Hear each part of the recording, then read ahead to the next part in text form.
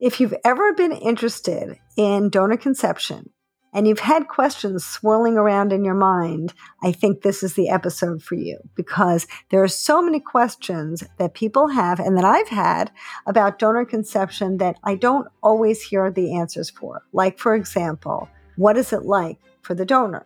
What is it like, particularly for an embryo donor who is passing on her full genetics, the genetics of her children, her existing children, to somebody else? What is it like to have a relationship with your recipient?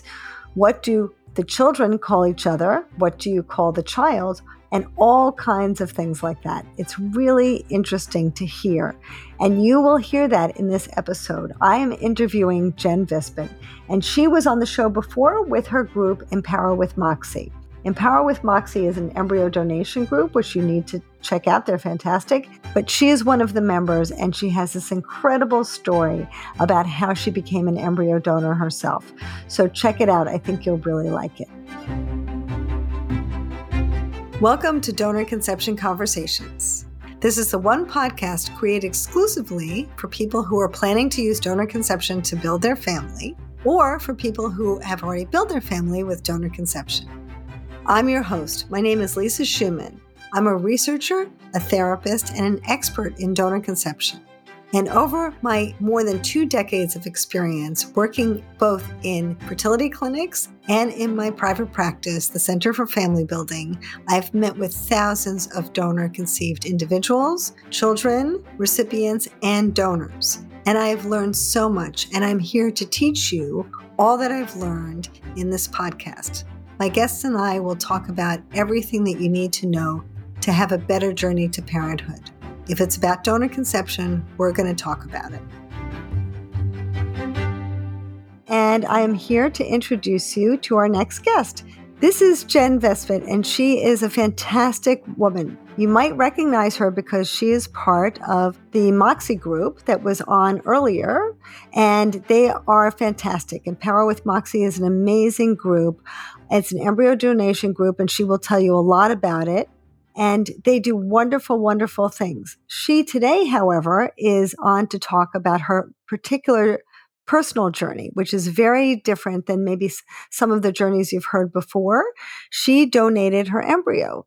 So I'm going to let her talk a little bit more about her experience and how she's experienced this and experienced the idea of donation and growing with Empower with Moxie. So hi, Jen. So good to have you back. Hi, Lisa. Thank you so much for having me. I love telling my embryo donation story.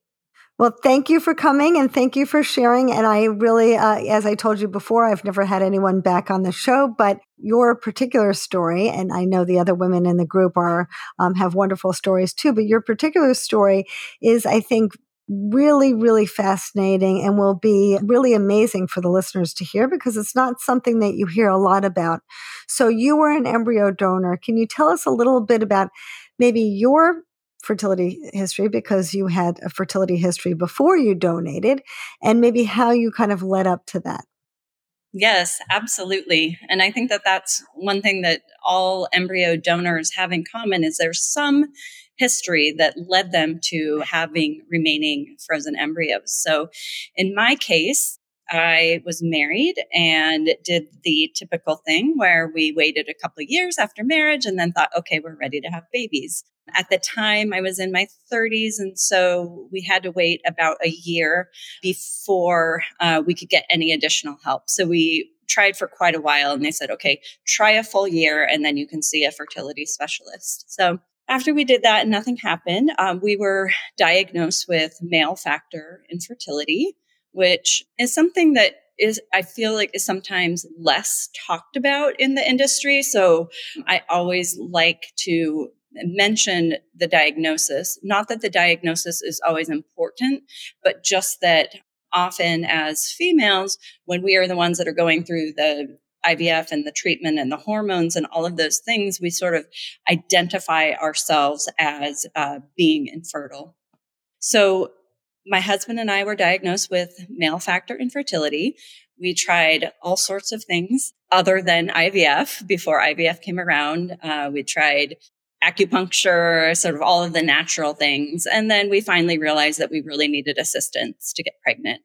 So at that time, we were living in Detroit. We went to a local clinic and they recommended going straight to IVF and, in fact, ICSI to try to have a baby. So we did that. We had our first round of IVF. After everything was said and done, there were 2 viable embryos to transfer. I got pregnant with one, and then I had a miscarriage. So, as many of your audience members probably know, miscarriage is difficult. Miscarriage after IVF and all of the, emotional resources and financial resources that are put into it is devastating. Devastating. Absolutely. And so I thought, I didn't know if I had it in me to go through it again, but we did. We had moved from Detroit to Portland, Oregon, where I currently live, and we decided to give it another shot. And the second time we went through IVF, we ended up with 3 viable embryos. They transferred 2. This is back in the day when they still transferred 2. It was 2011. And both took, and I got pregnant with twins, and they froze the one remaining embryo. So that is my fertility history. Wow. And so then what happened next? I had a great twin pregnancy. I'm very fortunate. I gave birth to twins in February of 2012. It was a beautiful yet difficult time as a twin mama. And so what happens when you have frozen embryos, or in my case, a frozen embryo, you get an annual storage bill and they give you the options of what you want to do. Now, in my case, I don't recall filling out any paperwork at the clinic prior to IVF stating a disposition option. And most people don't, right? Right.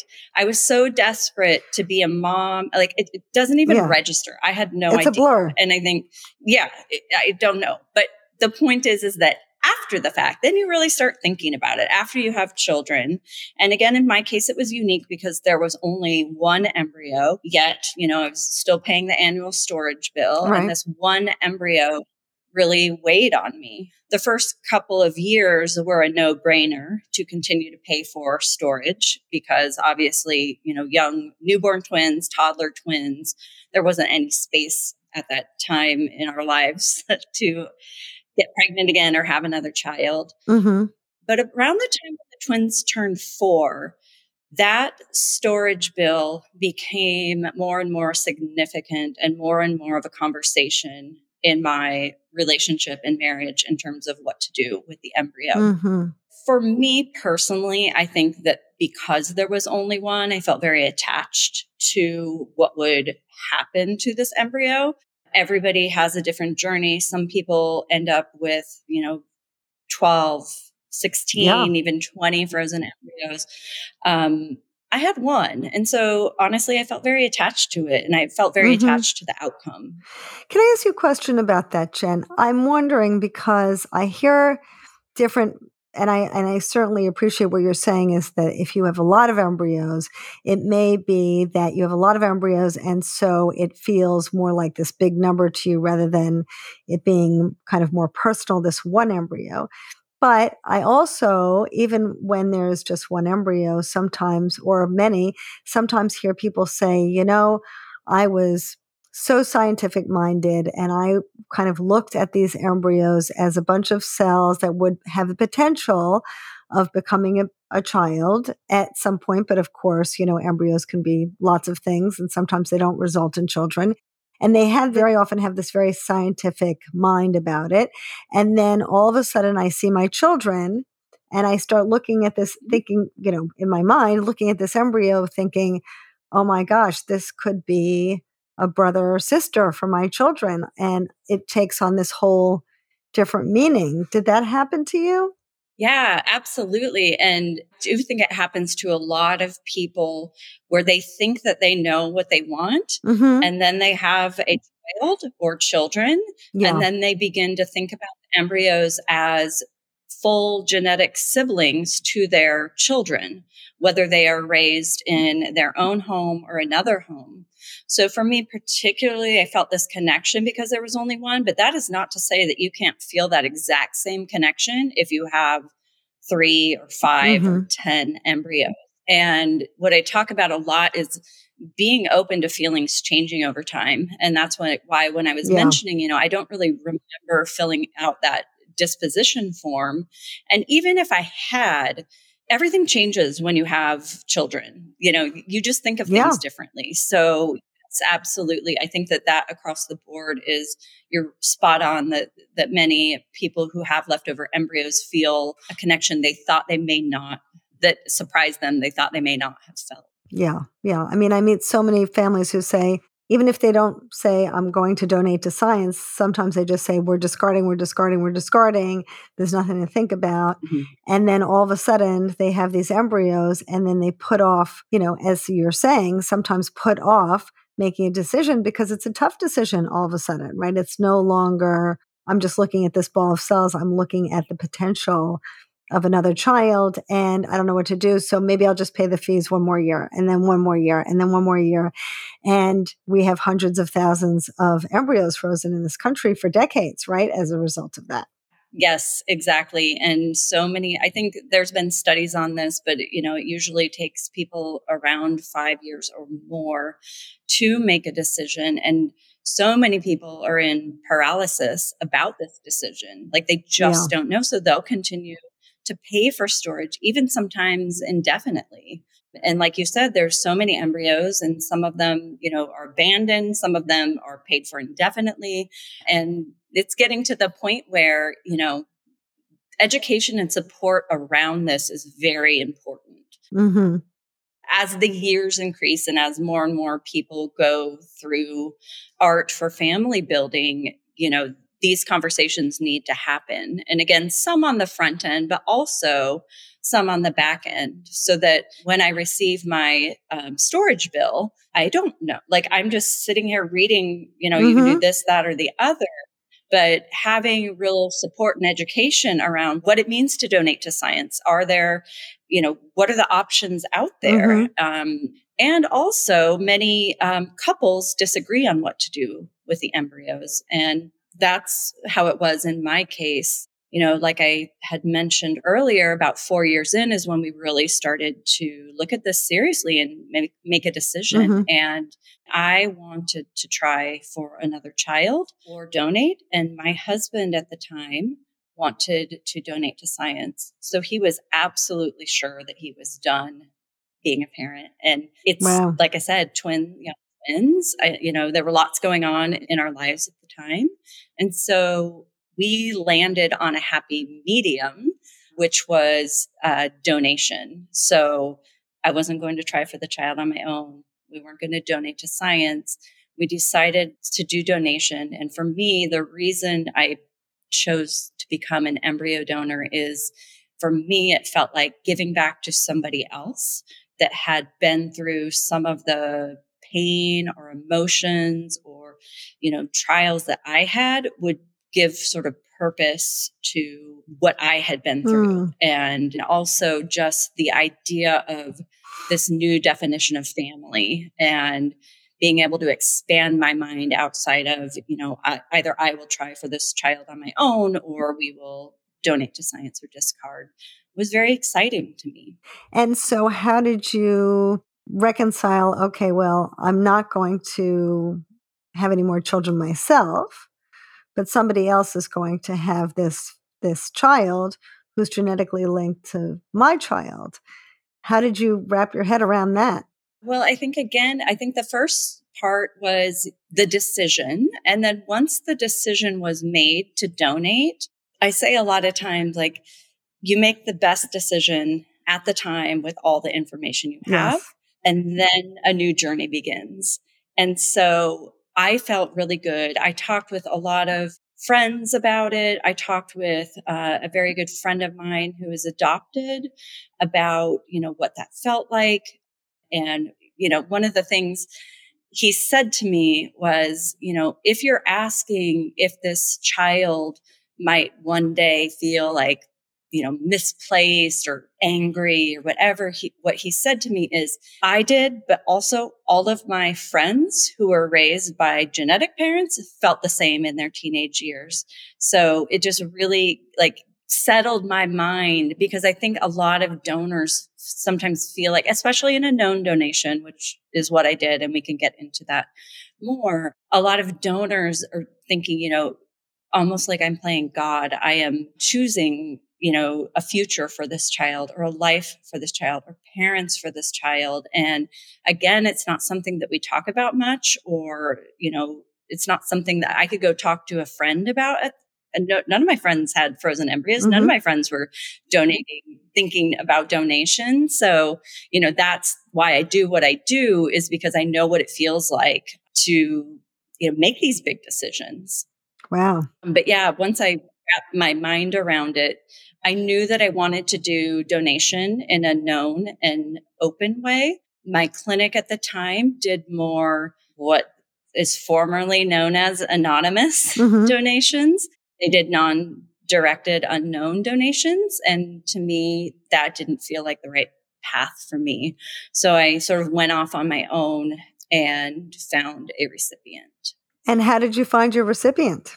So I wrote to my clinic and I said, I want to go ahead and do this on my own. And so they, gave me a list of agencies out there that do this sort of thing. And so I found one. I posted a profile of, my husband and I and our children and who we are and what we're into and what we love. And I got a lot of response. This was, 2016. And I think now it's 2023. And sometimes I think, would anybody in 2023 want a single untested embryo? Because that's what we had to donate. At the time, we had a lot of interest. I sort of navigated that process on my own in terms of, receiving interested recipients' emails and, asking the question. My husband and I sat down and made a list of, here's what we think is important to ask of a recipient. Again, we didn't know anybody else that had done it. And so we came up with our list. We sent it out. We got responses. And when I received the response from who is now my recipient and the mother of my donated embryo, I'll never forget the moment that I read her response. I know exactly where I was standing. Wow. In the kitchen. I read it and I just knew it's her. I'm going to choose her. She's a single mom by choice, which is why I'm saying her. And I almost just had this flash to the future where I knew it was going to be her. I knew it was going to happen. I knew it was going to be a boy, even though, again, this is an untested embryo. And that is like one of the moments in my life I will never forget. That's incredible. So, from there, it's like, I write her an email and say, we choose you. And then we begin to navigate all of the logistics that come along with embryo donation. We were residing on the West Coast in Portland, Oregon. She lives in Manhattan on the East Coast. Wow. There were a lot of things to work through from there. But, like I said, I just knew that it was her. You felt like even though you wanted an open donation, she didn't have to be in close proximity to you. She didn't have to be somebody who lived in your area. You were comfortable living on a separate coast and all of that. Yes. In fact, that was better for me. Oh.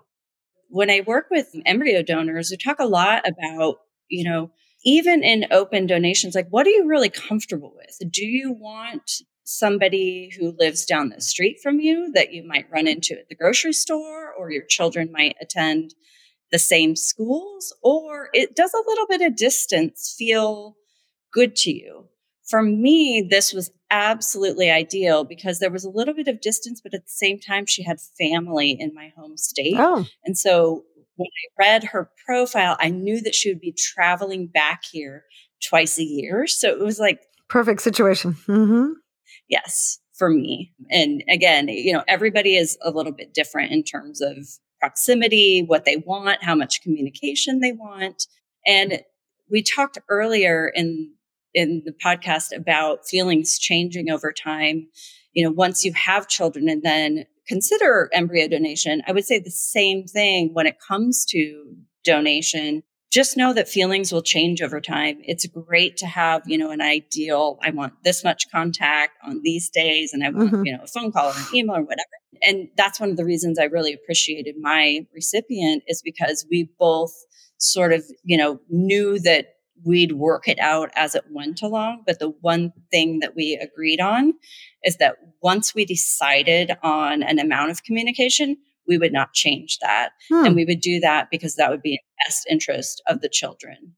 So even if, it's hard for me to see him, or it's hard for her, sometimes to be around us, we both had the best interests of the children in mind, which is, that's again why it was a perfect match for me. So you felt that on some level you wanted a type of relationship that you could live with. Of course, this is your embryo, but also at the same time, you're making decisions for the future children, right? And so you're considering all of these elements at the same time, right?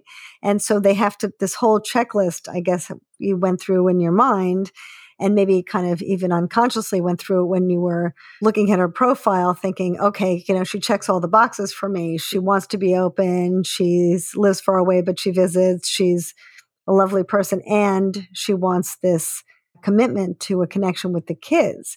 So what about that? What did you guys say we want our kids to be? Because I know a lot of donor-conceived siblings find that it's hard to kind of struggle with how they feel about the language. Some say, I really feel like this person is a friend, but we're related. Some people say, I feel like we're more like cousins because we don't live in the same household, but we have this connection. And other ones say, we feel like siblings. So how did you want to kind of create this ideal circumstance for your families? That's such a great question. I felt as a donor that I should leave the language up to her to decide, and bring up a great topic. And that is, what is the language that we use in these unique situations? And so at first, she felt very comfortable with cousin language and aunt and uncle language. So I was Aunt Jen, and my children, were cousins to them. However, and again, I feel like the theme of the whole thing, feelings changing over time. Once I told my twins, and I should mention that my twins are exactly 5 years older than my recipient's son. So they got to sort of grasp the concept before him. And he is now about the age that they were when we donated. So there was this moment. So I told my twins about who he was. And the reason is because they asked me. So every time they came to town, we got to go to his birthday party. We got to see him, and we would call, them cousins, but we don't necessarily use that language much in our family, other than like if they're actually cousins. And so my son, around the age of 8 or so, he said, why do we call him our cousin? Because, he's not our cousin in the same way, X, Y, and Z are our cousin. And there was this moment where we were at a birthday party for, my recipient's son, and we had gifted her a photo collage of all of the children together. And so, she's opening it. He's very young, and she's explaining, here's your cousins and your aunt and uncle. And at that time, I had already told the twins about, who he truly was. And they understood it in the way that, young people can understand IVF and frozen embryos and all of that. And my son whispered something to me, and I couldn't exactly hear what he said. So I had him repeat it, and he repeated it very loud in front of the whole birthday party. And he said, he's not my cousin. He's my brother. Wow. And this is in front of our entire family.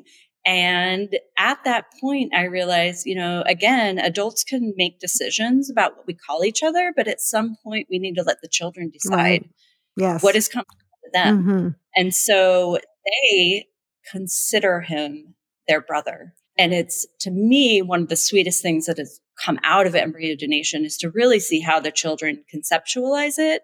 And, even though we only see each other twice a year, and that's on a good year because there were those COVID years where we didn't see each other, they feel such a connection to Oh, him. So, we'll see how he feels in the future in terms of his connection. But my children, they feel like he's their brother. And when I took my daughter to get glasses and the doctor asked her, how many siblings do you have? She said, two. hmm. She said, I have my twin and I have my embryo donated. Wow.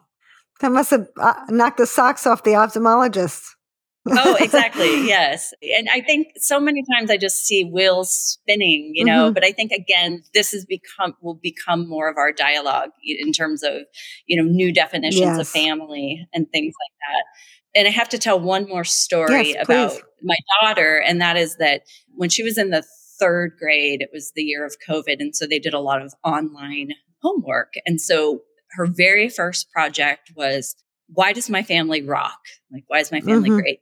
And her first thing was, my family rocks because I have a twin brother. And then she said, and my family rocks because I have another brother who was frozen in a drawer for 4 years and my mom was too busy. So she gave another mommy. Oh my So I gosh. immediately, like, cutest thing, but I Fantastic. immediately had to write a teacher and just say, just so you know, I didn't feel It's like a horror show. yes. So I had to explain, to her teacher, this is the situation. And I think, again, more and more as we redefine family, there's going to be, a level where teachers are going to need to understand, doctors are going to need to understand. There's so many people that will need to understand. And again, I've never stopped the twins from just expressing how they feel and sharing how they feel, Mhm. whether or not the person on the receiving end really understands. So that's a fantastic story. That's great. That's great. Yeah. And I love that it's recorded Mhm. and it's only recorded because it was COVID and everything was online. But that it will be one of, again, the moments I remember forever. Well, we are seeing so much, and I had Rosanna Hertz on the show where she's did research with lots of different donor siblings and how people define who they are to each other, if they feel more like cousins or friends, and what happens over the course of their lives. And I think that is all those things are so important to think about. But I'm also wondering, and I think our viewers are really going to be interested in this idea that I think, when you're starting, and as you know, you're starting this process of embarking on donor conception, very often the recipients start to feel worried about what's going to happen in the future. What is that relationship going to be like? Because they're not secure yet sometimes as parents, right? And so sometimes they worry about what's the relationship can be like with the donor. And later, of course, all of those fears fade away, but they have some anxiety about that. And sometimes the donors have anxiety about the recipients and say, I wonder if that recipient is going to want me. And I've met many donors who have said to me, are you sure that the recipient's not going to ask me to parent the child? And so they both come to this circumstance before it's happened with these fears, and they both really can allay their fears because, of course, that never happens. But I'm wondering how you guys felt because it's not like, and I've seen many people who donate to friends. You were in a similar situation in that you were strangers before you donated to this woman. And so you could have maybe had some concerns about that or anxieties about how you're going to feel with her as a mom or, worries about the way this child's going to be raised or how you're going to feel about the child. So I guess can we start with you and then maybe kind of move on to your discussions with her? Yes, absolutely. There are very real feelings on both sides about how will I feel? Mhm.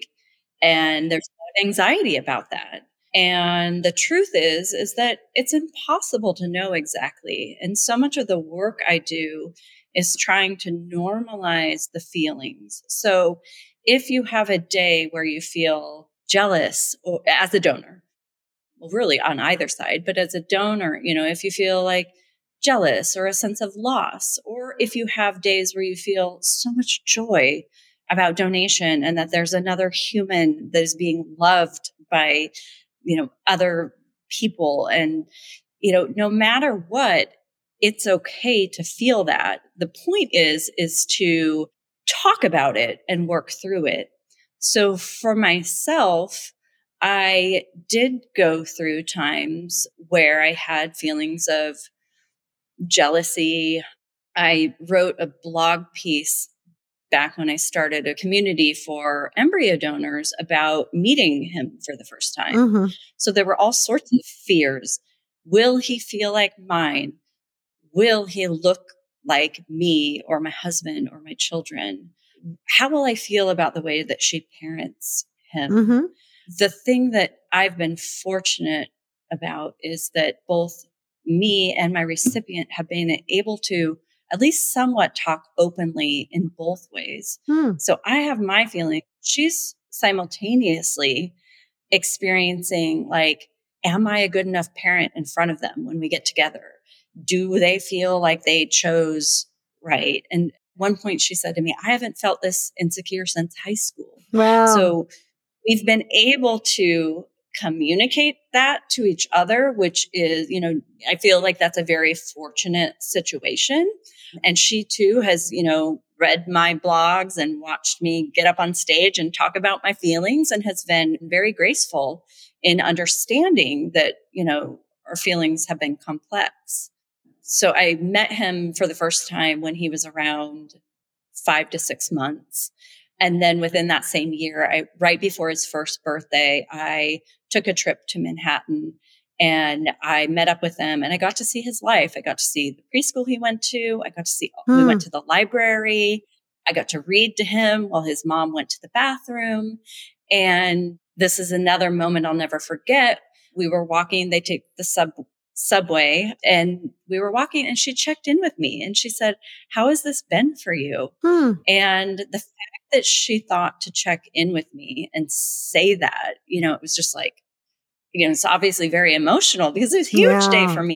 I think that as much as you can, be honest and check in with each other or your friends, your, support counselor, to really just talk through these feelings that come along the way. And the last thing I'll say about that is, when I first started working in this area, I was very donor focused. I was very focused on how donors feel and how donors have fears and, will I choose this recipient and then will they ghost me or whatever?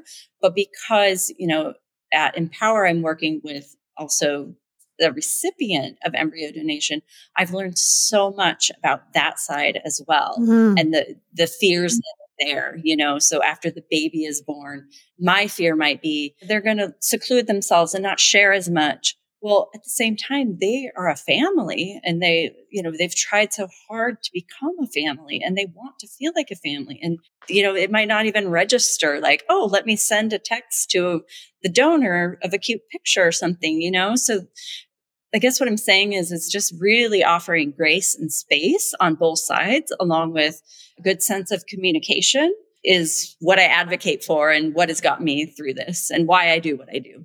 It's so interesting because in so many ways, it's so different than egg or sperm donation, even though it's still in the donor conception world, because, if a young man or young girl says, I'm going to donate my eggs several times and I don't want to have children or I don't want to have children now, to them, here's this egg and they hope that they'll be a success and they'll be a nice family.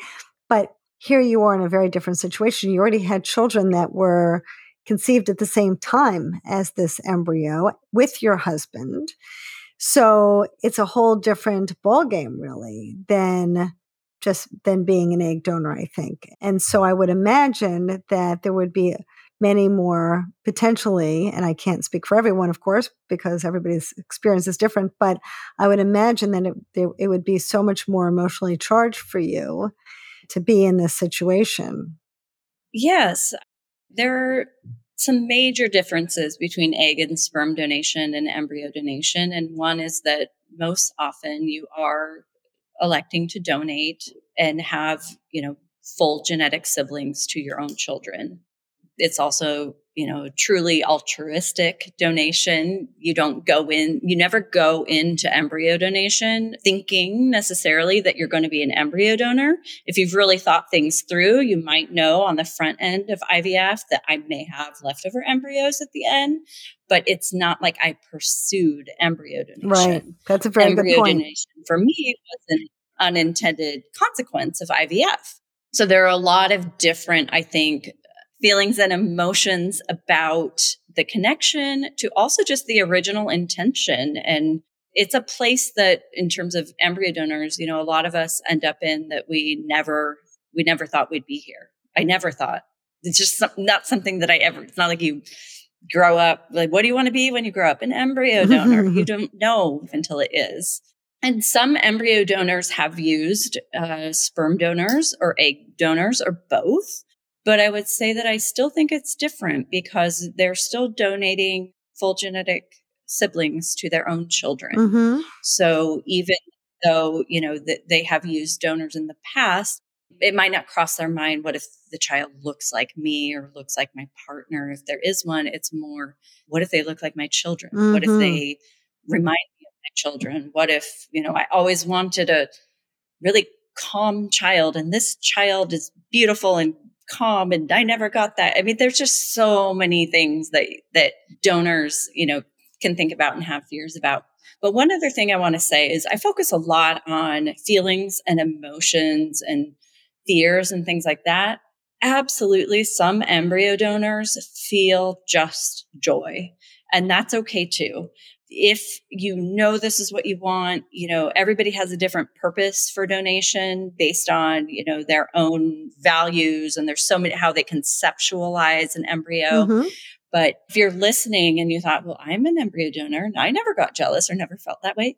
Wonderful. This is just, my path. And because, I've been through some of the emotions, that's really what I advocate for. But if your feelings tip more towards, joy and gratefulness and happiness that, you were able to donate and that somebody else is raising these children, that's great too. And, as you process your feelings, I would imagine you could tell me, are you feeling like it's becoming more normalized for you over time? Like as your children grow up, you're kind of getting used to the whole idea of being an embryo donor and having this child that's genetically connected to you grow up in a different household and by a different parent. And maybe this kid is going to have, 4 Xboxes and, all sorts of things that maybe you wouldn't have with your kids. And, it might be very different sort of a circumstance. And your kids are going to have to manage that and,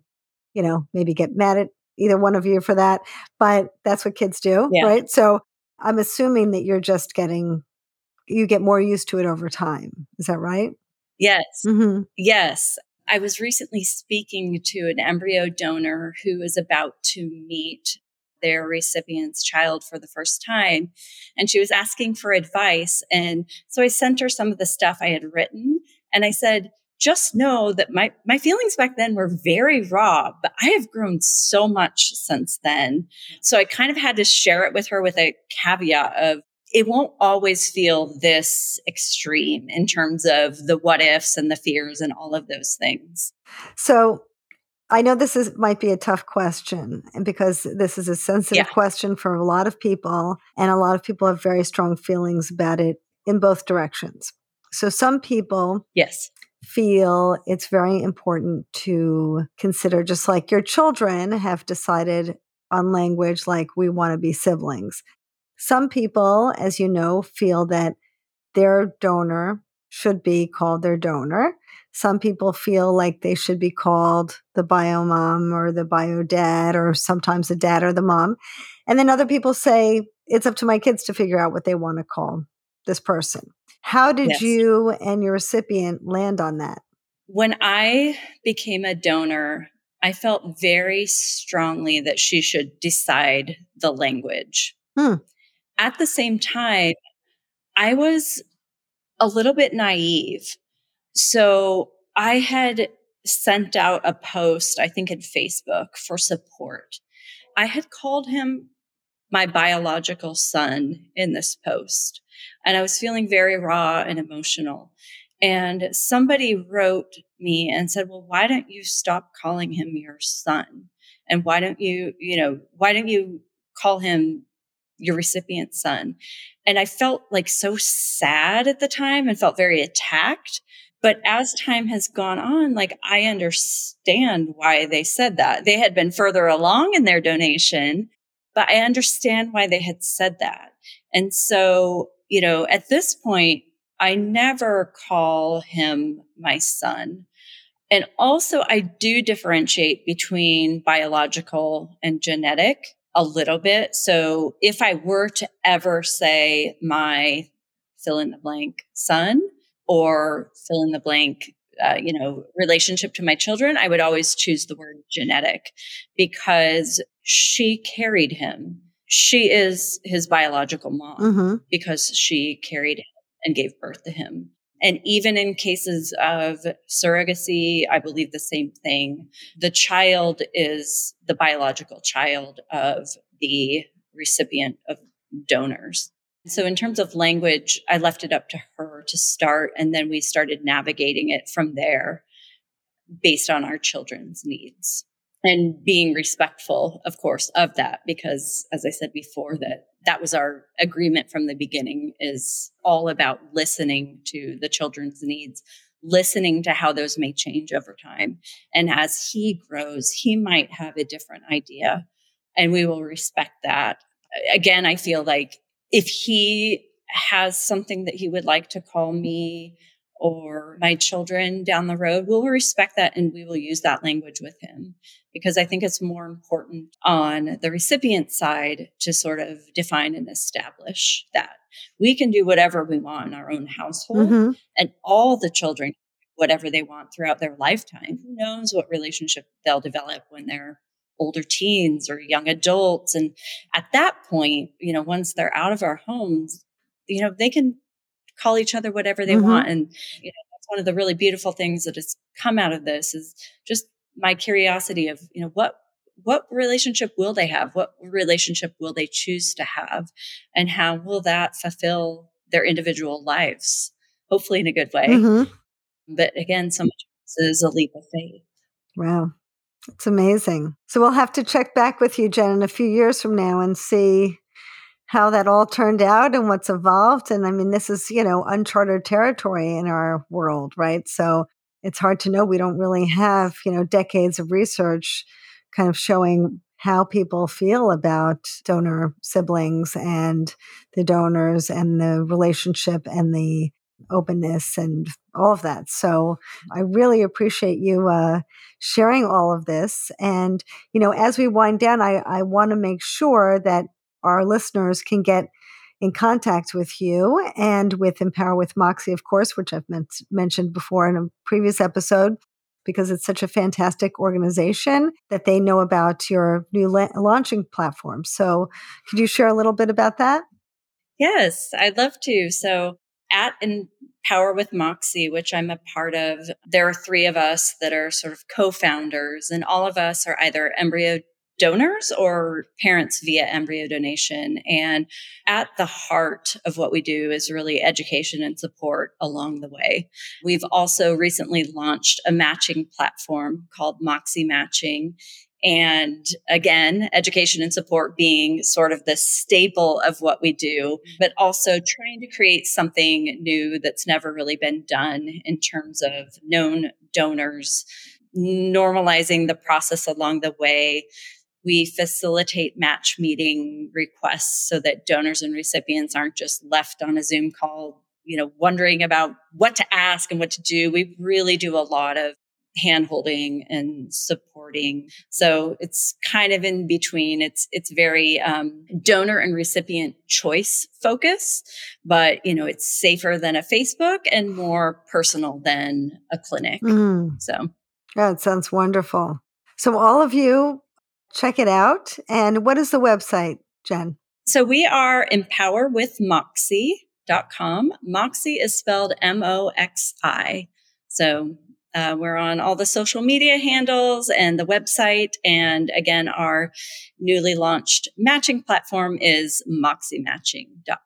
That's fantastic. It's fantastic. Well, it's wonderful that you have all taken your personal experiences and given them as gifts to so many other people who really could use building a family. I say very often, as you know, I helped to create an embryo donation program within a clinic.